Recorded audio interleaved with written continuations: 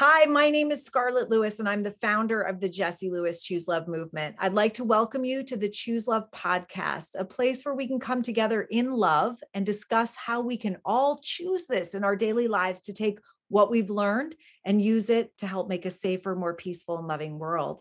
I'm here today and so excited to be with Christine Carlson, number one New York Times bestselling author of with her husband, Don't Sweat the Small Stuff, Richard Carlson, and also author of Heartbroken Open, about her experience of after Richard's death. And I know that Oprah talks about the Don't Sweat the Small Stuff series, and this is a Bible for people that they should have by their bed. It's incredible. You can live your life by this. If we did, we would have a safer, more peaceful, and loving world for sure. And this book too, Heartbroken Open, is such a beautiful. In fact, you're an amazing writer, and you describe your journey so beautifully through grief.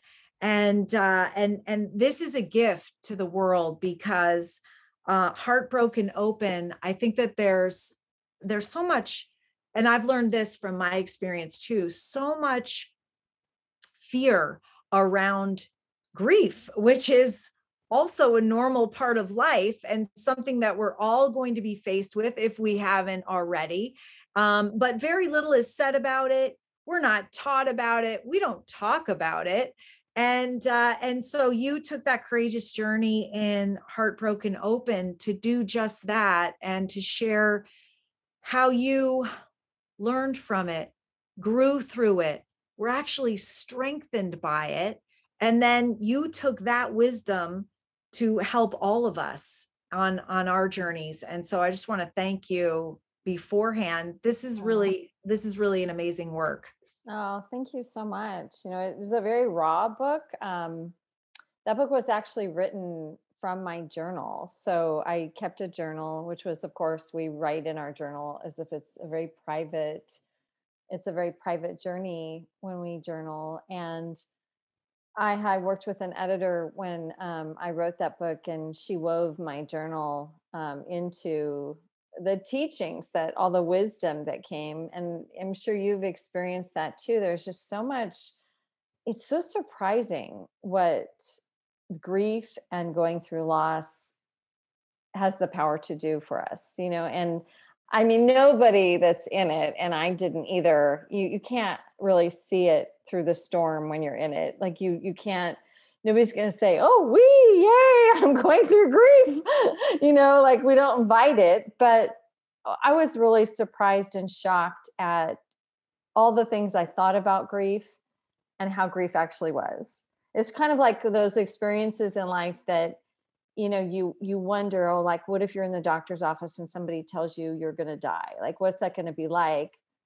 And you have no idea because you haven't gone through that. And you have these ideas about what it might be like, but then it's actually quite different. And there's aspects of that that enrich your life so much. And that's what I experienced. And what I was really driven to share was the awakening aspect also of going through grief. And then I thought I had so many tools, emotional tools, going through this, having co-authored with Richard in the Don't Sweat the Small Stuff books, and having studied so much psychology and so much spirituality. And I thought, oh my God, how does anybody normal get through this? This is so awful and so horrific and so incredibly painful. It is absolutely, I remember just laying on my floor thinking, if I were an older woman, I would die because I could not live through this pain. And I mean, I can't imagine how you felt. I mean, I just, with Jesse's death and the way it happened and stuff, it's just, you just the unimaginable is unthinkable, but somehow we get through it. I too started my book, Nurturing Healing Love, from my journal. I remember, and I too, I mean, there's so many similarities in our thinking patterns. I practice being present. with my kids. And I remember that day saying, as you did, I want to be present. I don't want to be out of my mind. I don't want to be on any sort of medication.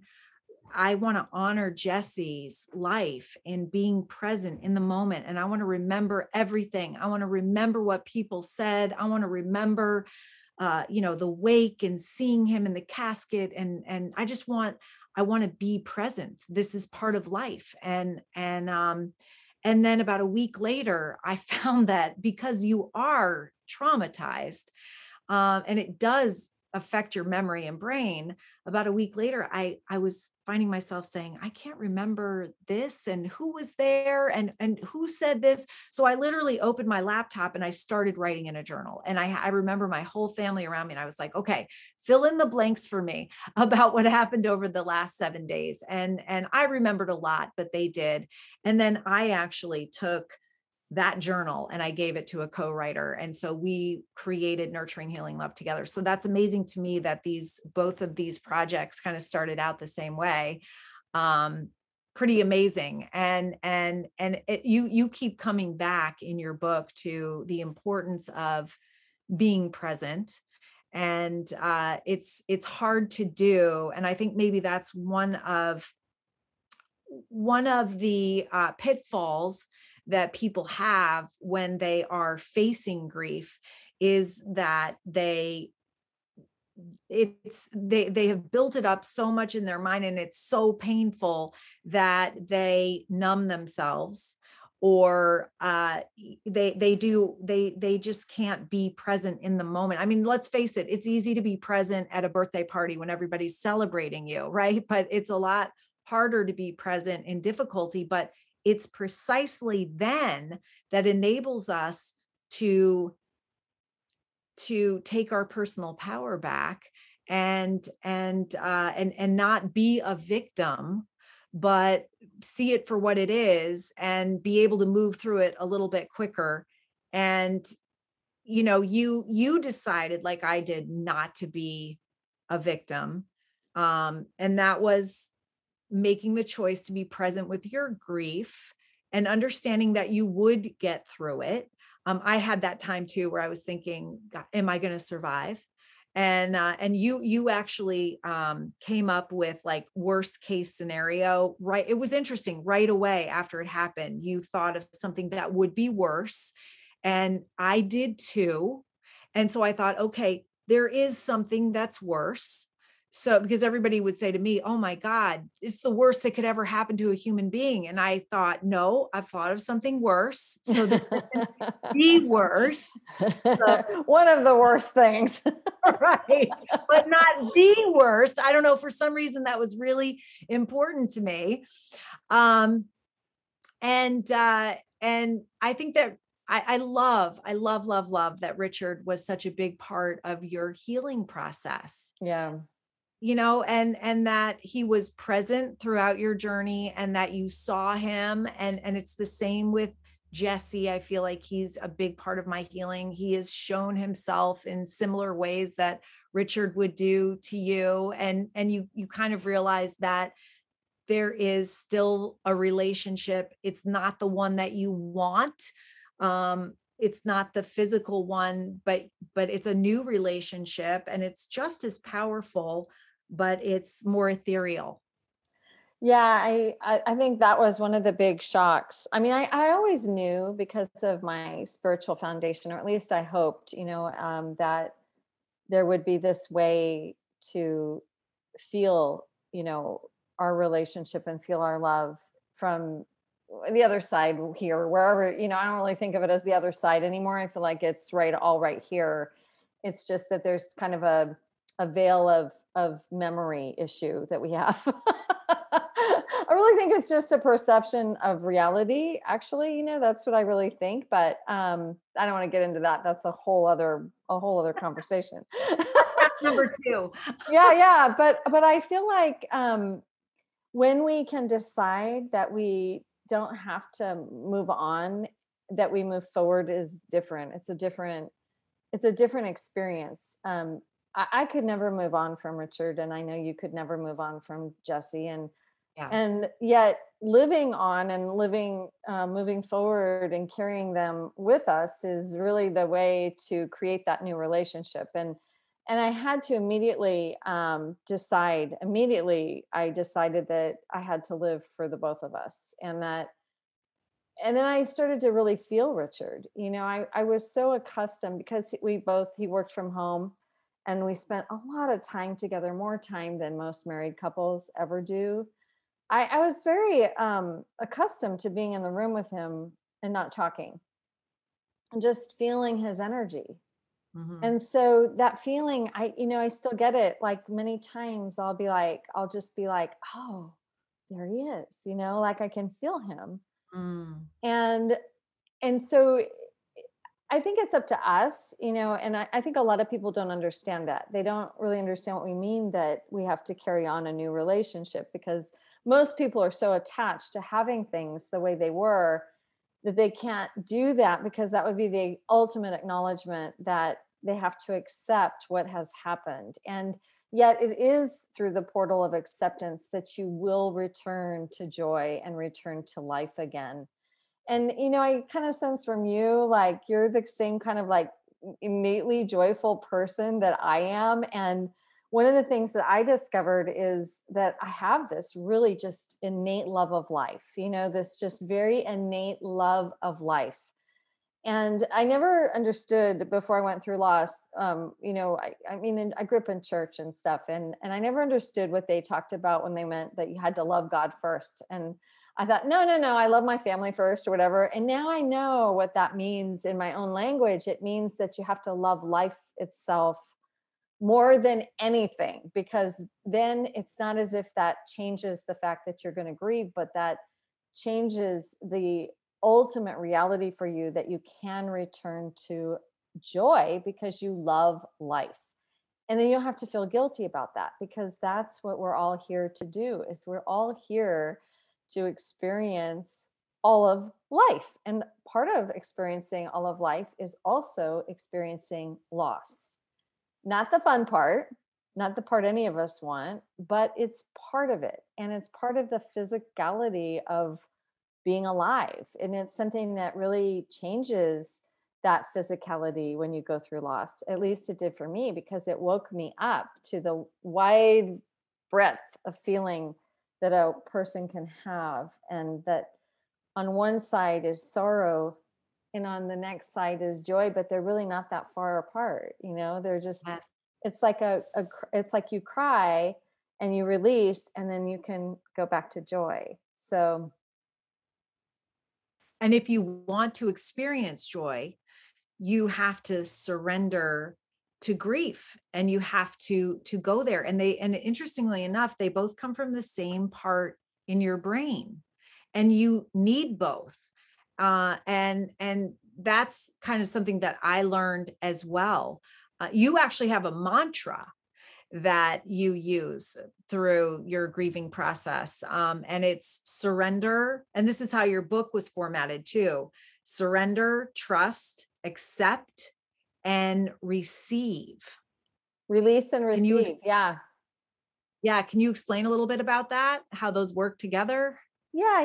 It was interesting because from the beginning of my grief, I would start to repeat a mantra, and it was surrender, trust, and accept. And it was just that I didn't really know how to grieve, but I just kept saying in my head, I just have to surrender, trust, and accept. And this is a mantra that Richard and I we learned it a long time earlier, many years earlier, from a transpersonal therapist that we worked with. And so it's sort of the serenity prayer shortened, like accept what you with the Lord grant me the serenity to accept what I cannot change, to change what I can, and the wisdom to know the difference. And so surrender, trust, and accept, I believe, is like the shortened version of that. And it became a pathway for me. And then I added um, release, because I really realized that we have to release the grief from our bodies.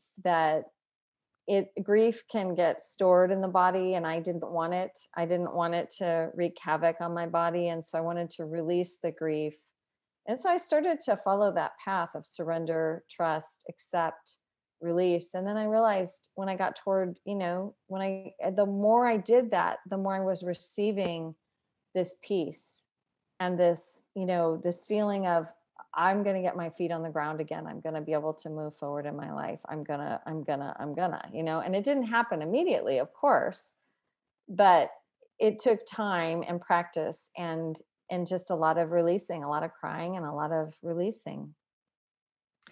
What struck me is that you kind of made a choice, and you actually used that word choice, that you were not going to be a victim Yep. in this situation. And I remember thinking, I don't want to be another victim of Adam Lanza. That was the shooter at Sandy Hook. And that I had a choice. And and so forgiveness played a big role in me being able to take my personal power back. And a lot of people still don't understand that, because we think that forgiveness has to do with the other person, when It really it has doesn't. No. right, it has to do with ourselves. Was forgiveness any part of your healing journey?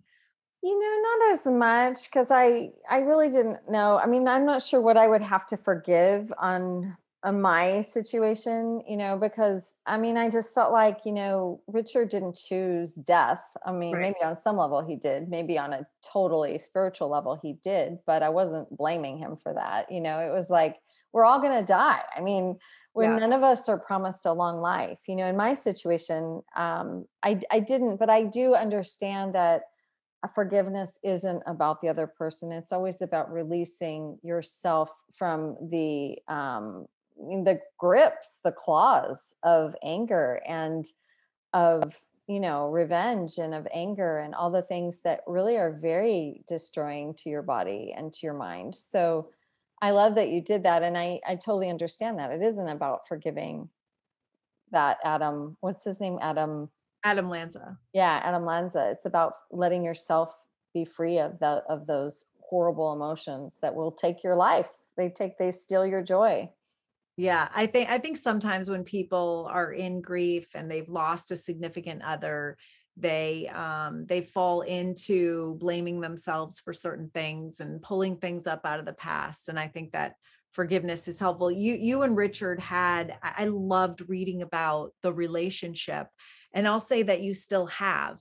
Yeah. It's still there, and I loved reading about it, and I I've never had a relationship like that. And I hope to someday it would be like the one that you have with Richard, because I know that it continues. It was really a beautiful thing, and really quite the model for the rest of us to read what it was like. Really It amazing. it really was. I mean, I don't think that you can ever truly appreciate what you have until sometimes when it's not there and you realize. I mean, I think what Richard and I realized about our relationship was the rarity of it, that we used to say together that we had a lot of issues, just not with each other. And so we realized that to us, our relationship was never a lot of work.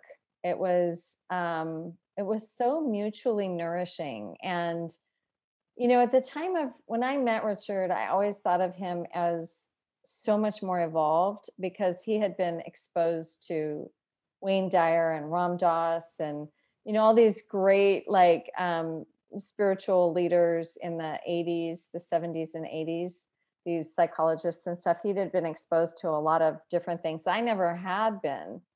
And but we went on this spiritual journey together, and we just did all this fun, really we called it just like fun healing stuff.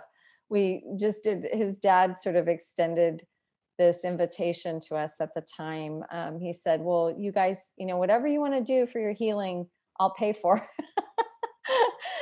So we were in college and we were just like doing every therapy imaginable, like ever, like we did everything. And so by the time we were 25 years old and having children, we were very healed. That's amazing. We were meditators. We did all these meditation workshops. We studied all these different forms of psychology. We did rebirthing, Reichian breath work, holotropic breath work, phyto something food sensitivity testing. I mean, this is all like, 30 years ago. So we were doing everything, and it was quite a powerful time in our lives. But the beautiful thing was that we were on this journey together, and that was a journey that never ended together. We were always on that spiritual journey together and true partners in that way. And just very, very supportive of one another, extremely supportive. And Richard was and truly was an extremely happy person, and also very aware. He's very present and super aware and very kind, like extremely kind. So I don't think he said one cross word to me and the girls our entire lives with him. Like I don't think he said one cross word to me. Now I said a few to him because I had PMS to contend with. And he would say to me, "Gosh, you could be kind of mean sometimes." But we really did have that rare, fun, passionate friendship, sense of humor together, and it really was a wonderful relationship, and I'm so grateful for it now. At first I wasn't. At first I was really, I was a little bitter about it because I was like, how I'm never going to have that again. How can I be grateful for something that I've lost, that that's causing me so much pain, and then as I healed and as time went on, I knew I had healed when I had returned to gratitude, because Mm. I'm incredibly grateful for it. In fact, I've always told widows the difference between us widows and other people that have lost their partners in other ways. And if you were in a happy marriage, the difference is your cup is half full, and it will always be more than half full. So that means everything else you need to put in there, it doesn't have to fill up a whole cup, it only has to fill up a half a cup. Yes, yes, I love that image. Yeah, I Yeah. totally see that. I love that. Did you know Wayne, so speaking of Wayne Dyer, he wrote the introduction to my book. Oh, did he really? Yes, Oh my he God, that is did. so cool. He did, and I loved him too, and Louise Hay, and the people that you referenced. And 2 months after Jesse's murder, I was asked by another Hay House author if I wanted to go meet Wayne Dyer, and I, because he was here, and he was actually I'm the same way as you. After Sandy Hook, everybody came from all over the world offering their therapies, and it was all free. So I just said, absolutely, I'll try it Go do all. it. Yeah, right. Nothing can hurt, and if it can help, that would be amazing. So I've literally tried everything under the sun. But I did realize then that there are two kinds of people. There are people like me that would say, yes, of course, let's try this. I've never heard of it. It sounds interesting. I get the concept. Let's do it. And those a little bit more fearful that would say, even with my recommendation, this is so incredible, it helped me. They would say, oh, well, what if it doesn't work for me? Well, and just, I've never heard of it before, and I'd have to look into it a little bit more. And so, a lot of people didn't do that. But I did, and I think that it really helped. So I went with Nick Ortner, who is on my board, and he is the founder of the tapping solution, Oh, and that is nice. emotional freedom technique, which I I love love. that. Yeah, I I love do that too. too. So he brought me to the Javits Center where Wayne was doing one of his presentations, and I met him, and he asked me if I wanted to share my story to the audience. He said, all right, well, I'm going to get up here. I'm going to just say hello, and then I'm going to invite you up. And I said, fine. So Nick took a bunch of pictures off of my phone. And so while I was talking for about 10 minutes, we had all these pictures behind, and that ended up being the trailer for my book, that talk 2 months after the tragedy. And after that, he said, wow, this has to be a book. If you will agree to write a book, I will write the forward. So that was, Oh, that's oh my God. beautiful. Yeah, I couldn't believe it. And I always said, thank you, Jesse. But pretty amazing. But I was also on a journey. I have a very strong faith, and I grew up in the church like you did. And I was also on a journey that I have stayed on through my whole experience of just learning and growing and being the best person that I can be. I have an older son, and I'm constantly aware of trying to model for him the highest and best that I Yeah. can be, so that he can see that in me, and then he can do the same.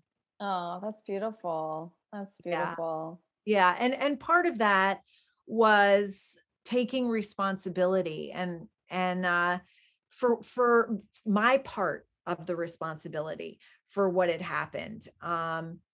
I didn't see a lot of that happening after the shooting, and it was very frustrating for me. Like, there were mistakes made, there were state laws that were violated, and nobody was standing up and saying, "Hey, we could have done a better job. We should have done this or that." And so I thought, well, I will be the one that stands up and says, "Look, we all have to take responsibility for the safety of our children and Yeah. what's happening in our schools and what's happening in our communities, and be part of the solution." And you talked about personal responsibility in your book, and you said that it's a big part of moving ahead and not staying in victim mode. You said for you it meant that you had to start to separate that which, and I'm reading from your book, was under your control from that which was not, both in the present and in the past. It meant taking responsibility for how to live on. Right. I love that. Can you explain a little bit? Yeah, I mean it's like if we live at the affect of our circumstances in any circumstances in life, then all we're saying is that we don't have any choice, we have no responsibility in it. We're just like sitting ducks basically, right? So I don't, there's a lot of things that happen and they truly happen and we didn't choose, we don't choose them. But when something happens, if you're going to be like, if you're going to sit and live at the effect of that something, whatever it is, then you might as well be a sitting duck. And it's sort of like if somebody's shooting bullets at you and you realize they're shooting bullets, you're not going to just sit there and say, "Oh, here, bring on more." You know what I mean? You're going to do something differently. You're going to make a choice. And that's where I see we have our power is not that things, not when things happen, but how we navigate our world after things happen.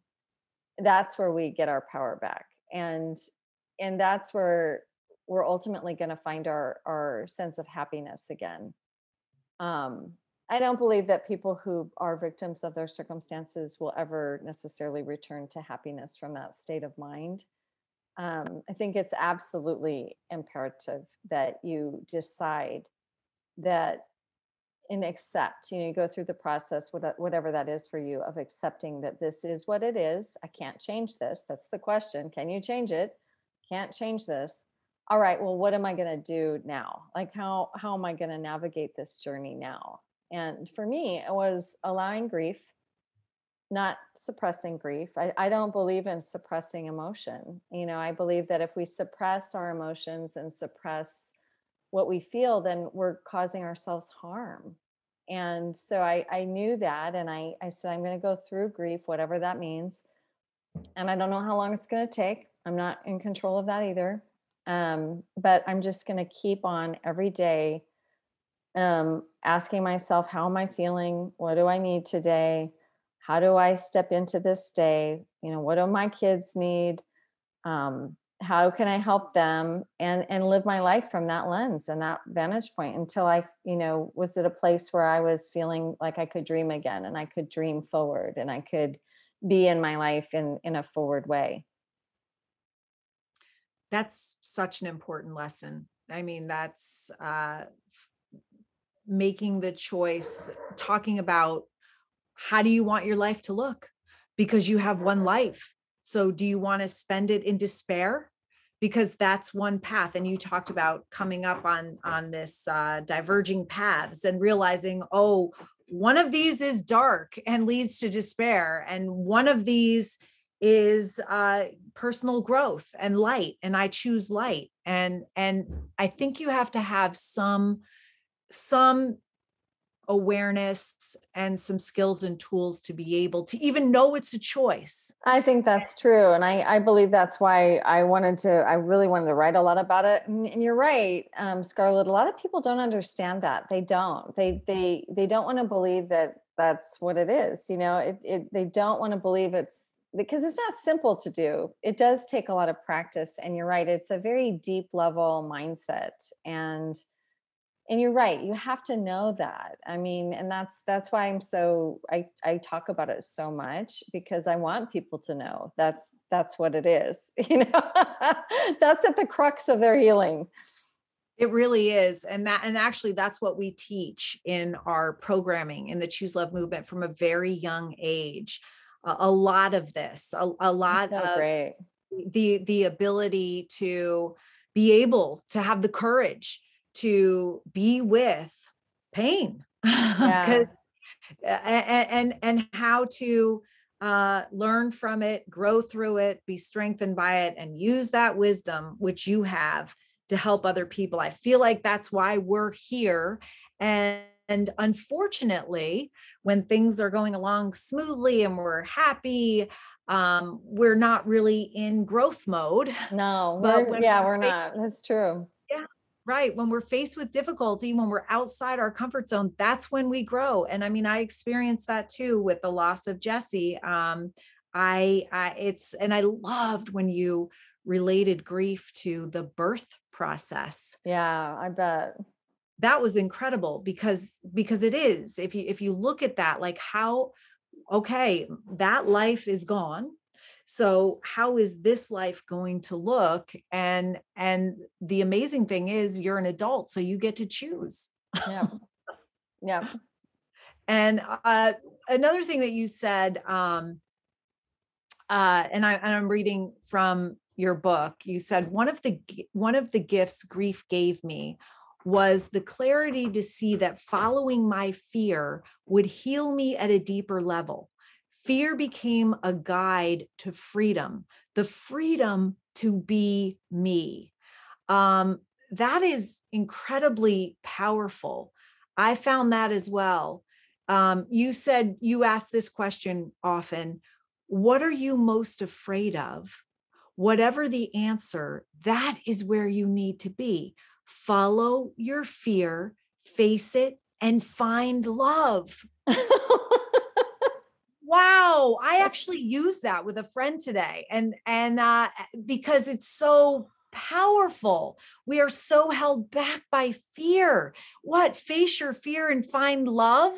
That's I know it's crazy, but I think about like fear is emotional fear, as long as it's not fear that is safety related, it's natural to, to have a true amount of fear when you're standing on a cliff, because that keeps you from stepping off. So that's the kind of fear that you want to listen to. But if it's an emotional fear, what I realized is that the ego mind, which is that part of our mind which is really working on overdrive to keep us emotionally safe, in a very decapacitating way. Like it's not a good thing. Like, because I equate that kind of safety with emotional death. That when you're that safe, you're not growing. You're mm, not putting yourself in a place of growth. You're stagnant, likely, if you're living in fear. And it could cause a lot of other problems for you to live in that kind of fear for a long time. But what I realized is that the ego manufactures this emotional fear. And so the natural instinct is to move away from it, do what you can to get away from it. So it's counterintuitive to say, I'm afraid of that, emotionally afraid of that. So I need to lean into that. That mhm, brings up fear for me, because my ego doesn't want me to go there. But what I learned is that just right behind that, right through that, was my most authentic expression, was love. Because ego dies a death in love. Ego doesn't exist in the present moment. It only exists in the fear of the future or in the regrets of the past. It cannot exist and align in the present moment. And so I started to really realize that in this whole process, because I'd been so broken open and I could feel my fear rise. And then as soon as I leaned in and I pushed through, I was like on the other side of it, it was just so blissful. Like everything awaits you on the other side of your fear. And so I really just understood that at such a deeper level than I had ever understood it before.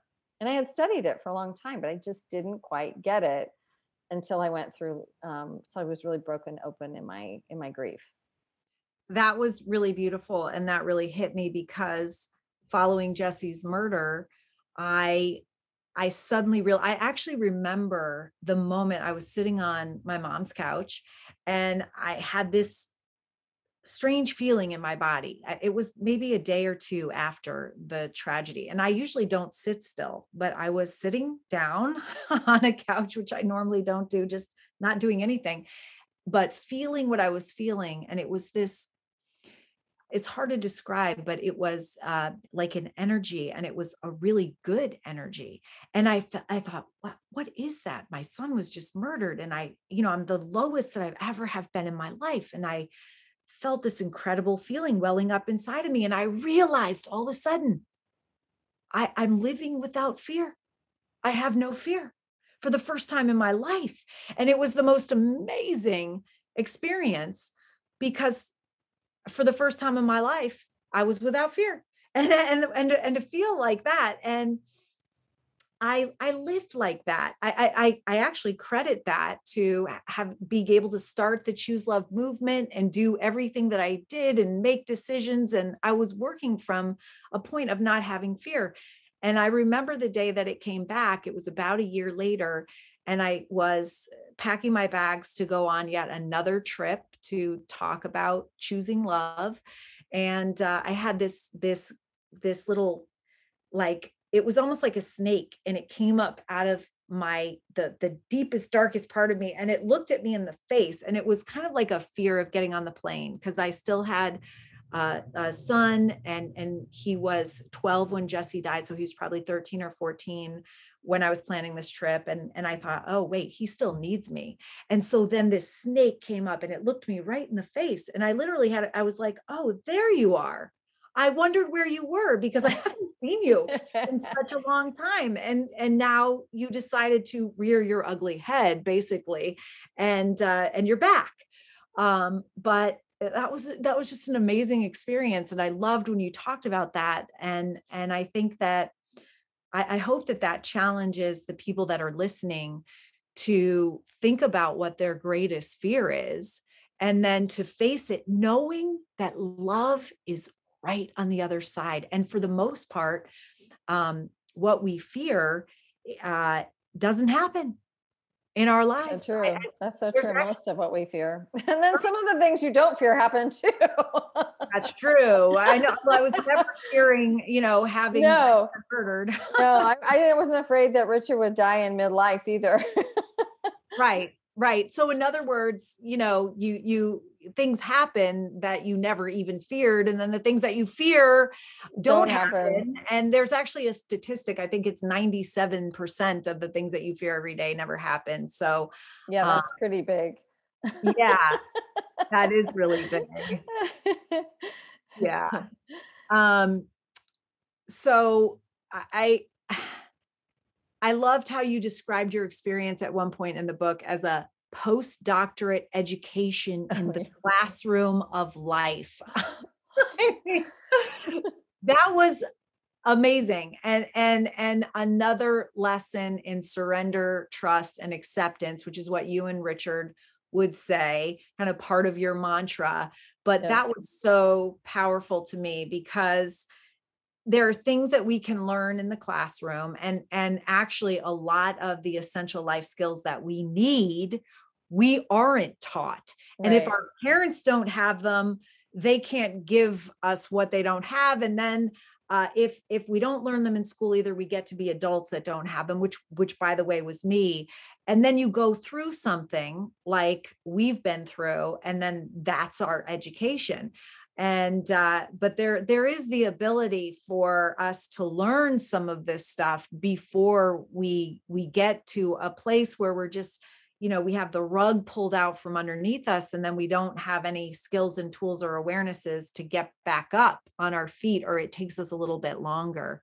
Yeah, And it's so important. Like people, I'm sure you get asked a lot too, like, can you prepare for loss? And, the only way that I've ever thought that you can prepare for loss is in how you live day to day. And if you make your personal development and growth a part of your day to day experience, that's actually what builds resilience, because you are growing a tool set. If you live unconsciously, I mean, I've seen this, I've seen people, they feel like they're living a happy life, they're living a great life, but they're very unconscious. And then something happens, a big change happens in their lives, and they don't know what to do because they've never really been conscious about their choices or their decisions. And those are the people that feel the most victimized, because they're so unconscious, they don't even realize that they do have the power to choose. They don't,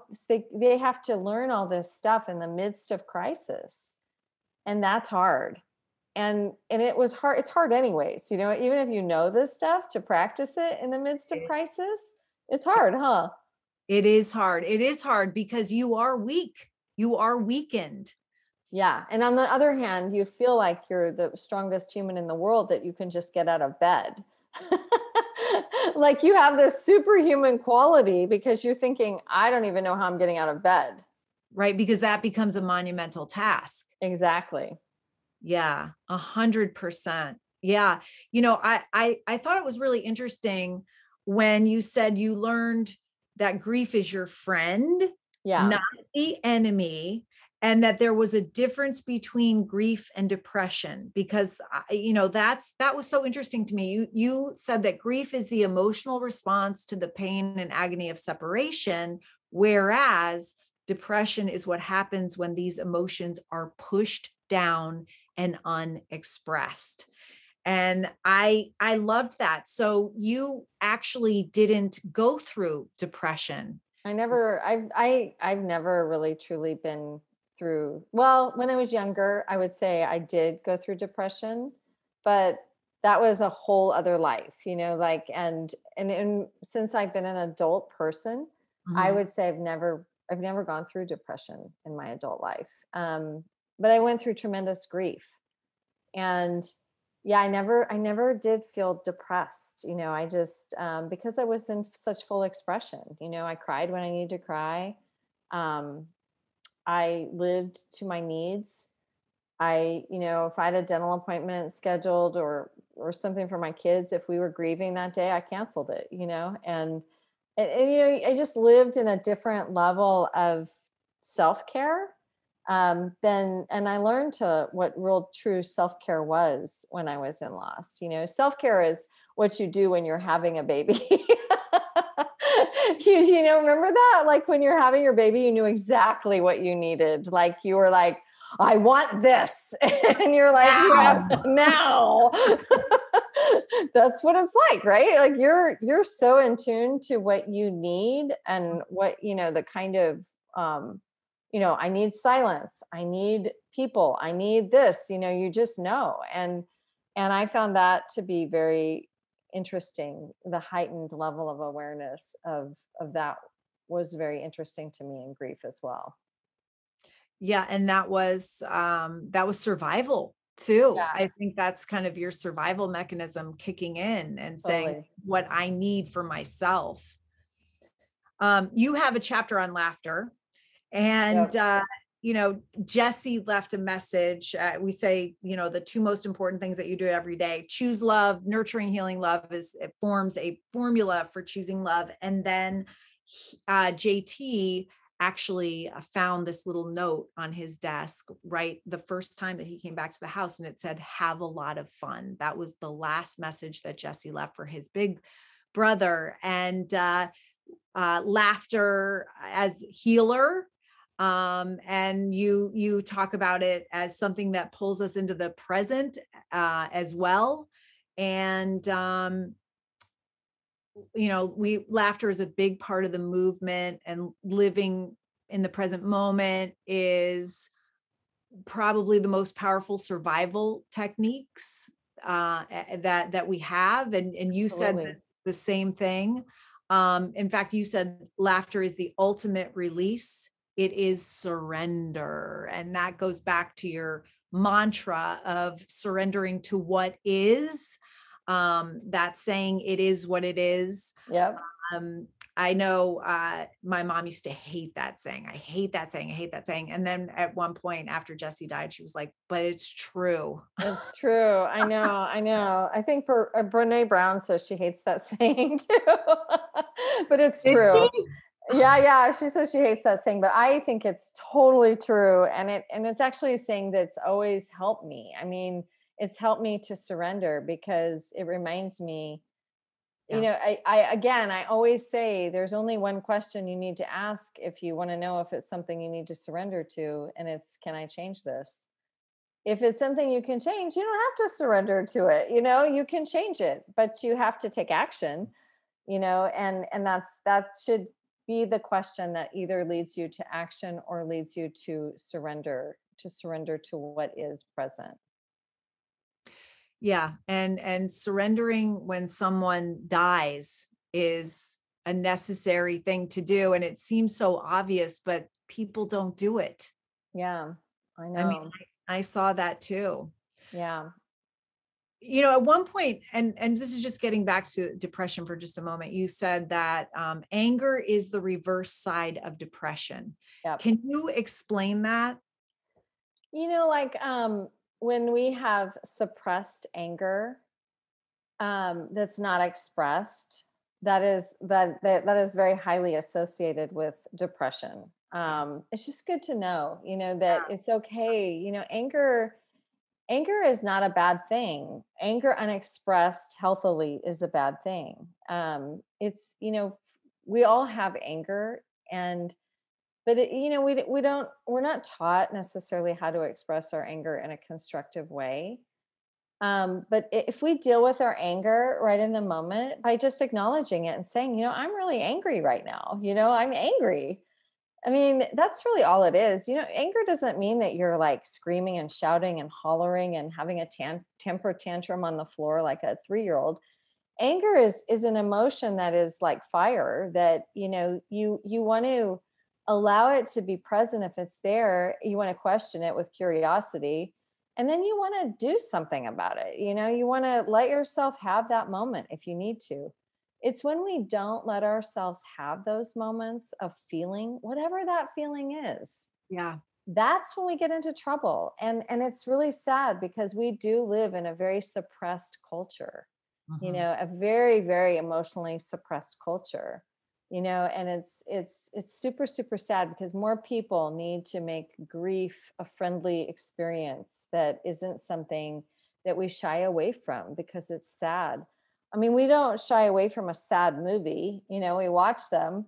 We watch Games of Thrones, with all the mayhem and grossness and, all of that, like the anger present there. But when it comes to ourselves, we need to be more comfortable with just being where we are and allowing ourselves what children allow themselves naturally, which is to just be in that moment, express what they're feeling, and then they're skipping along joyfully again. I mean, they're the best teachers of unsuppressed emotion there is until all of us parents get a hold of them and say, "Be quiet."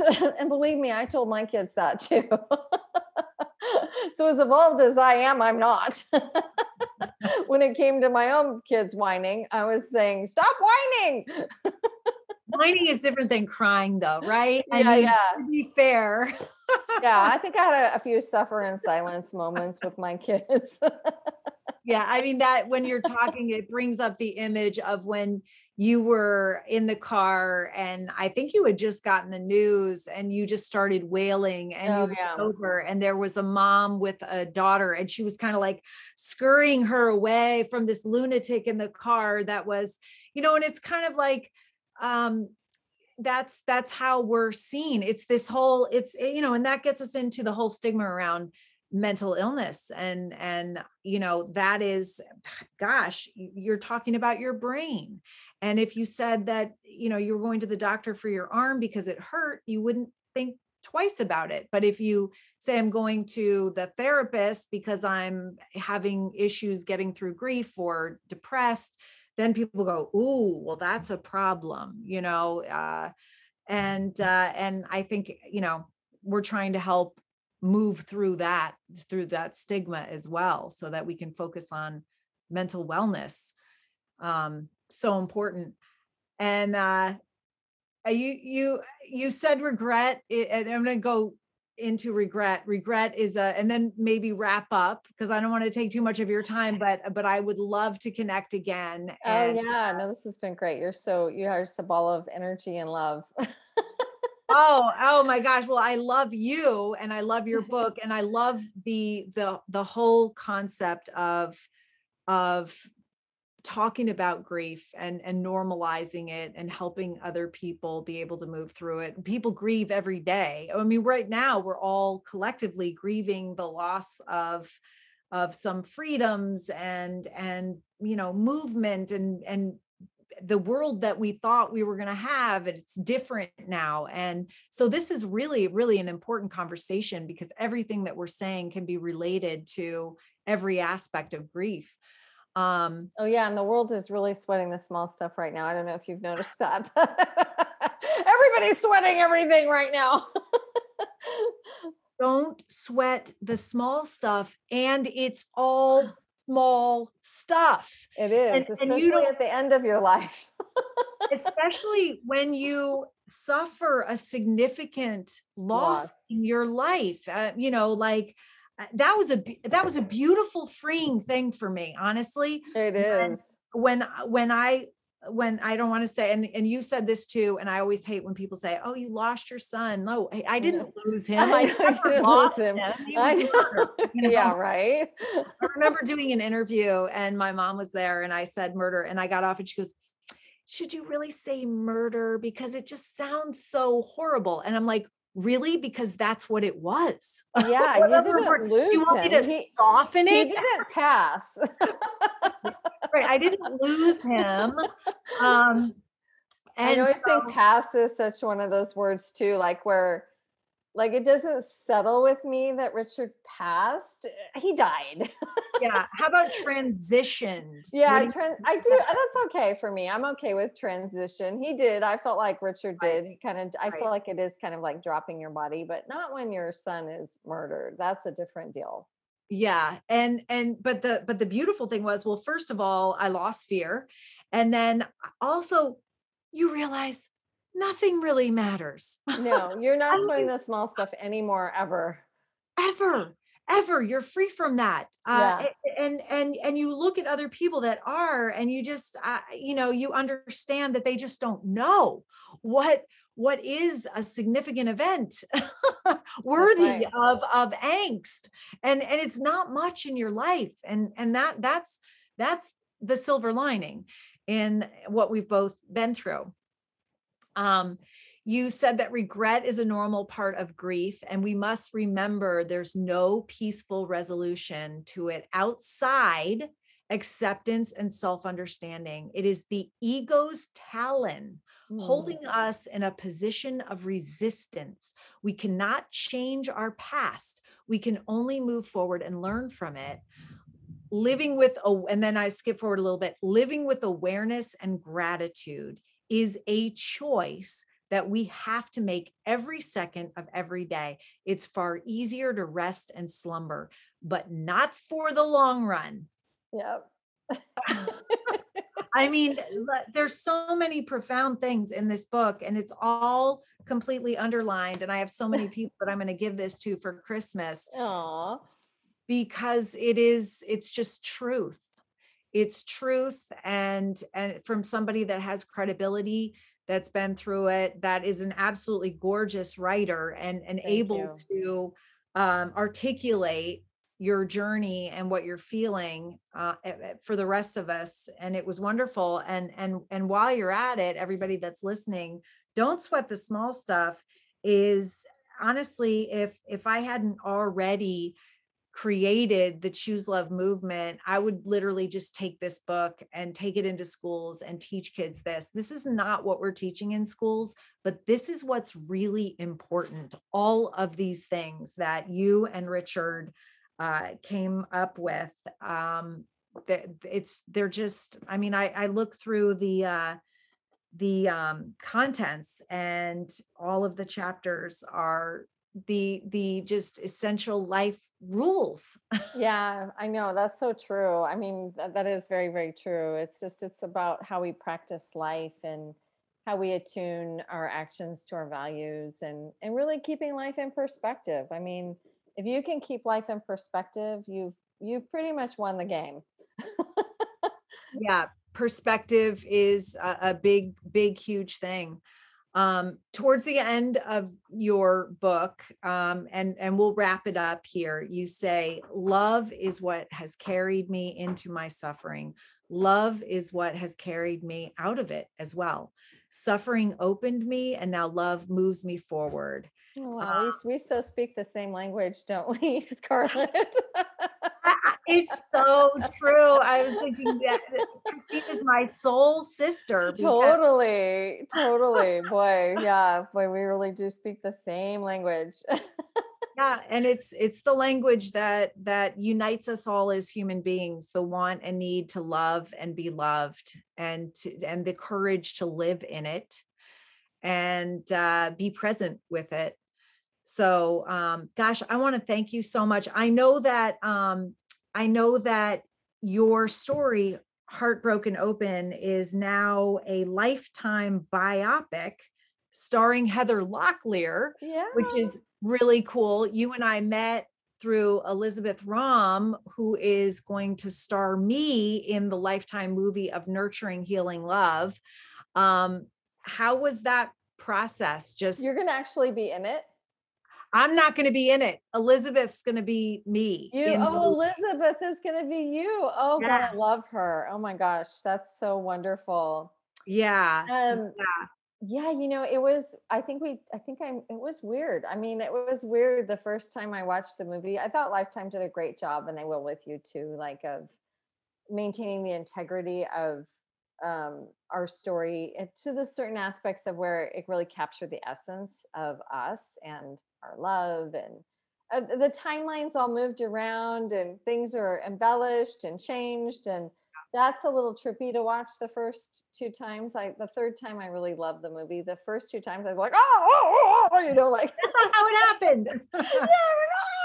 yeah, but now I think I love how the movie came out in the end, and I thought Heather did a wonderful job, and she's just a great lady. So I loved her.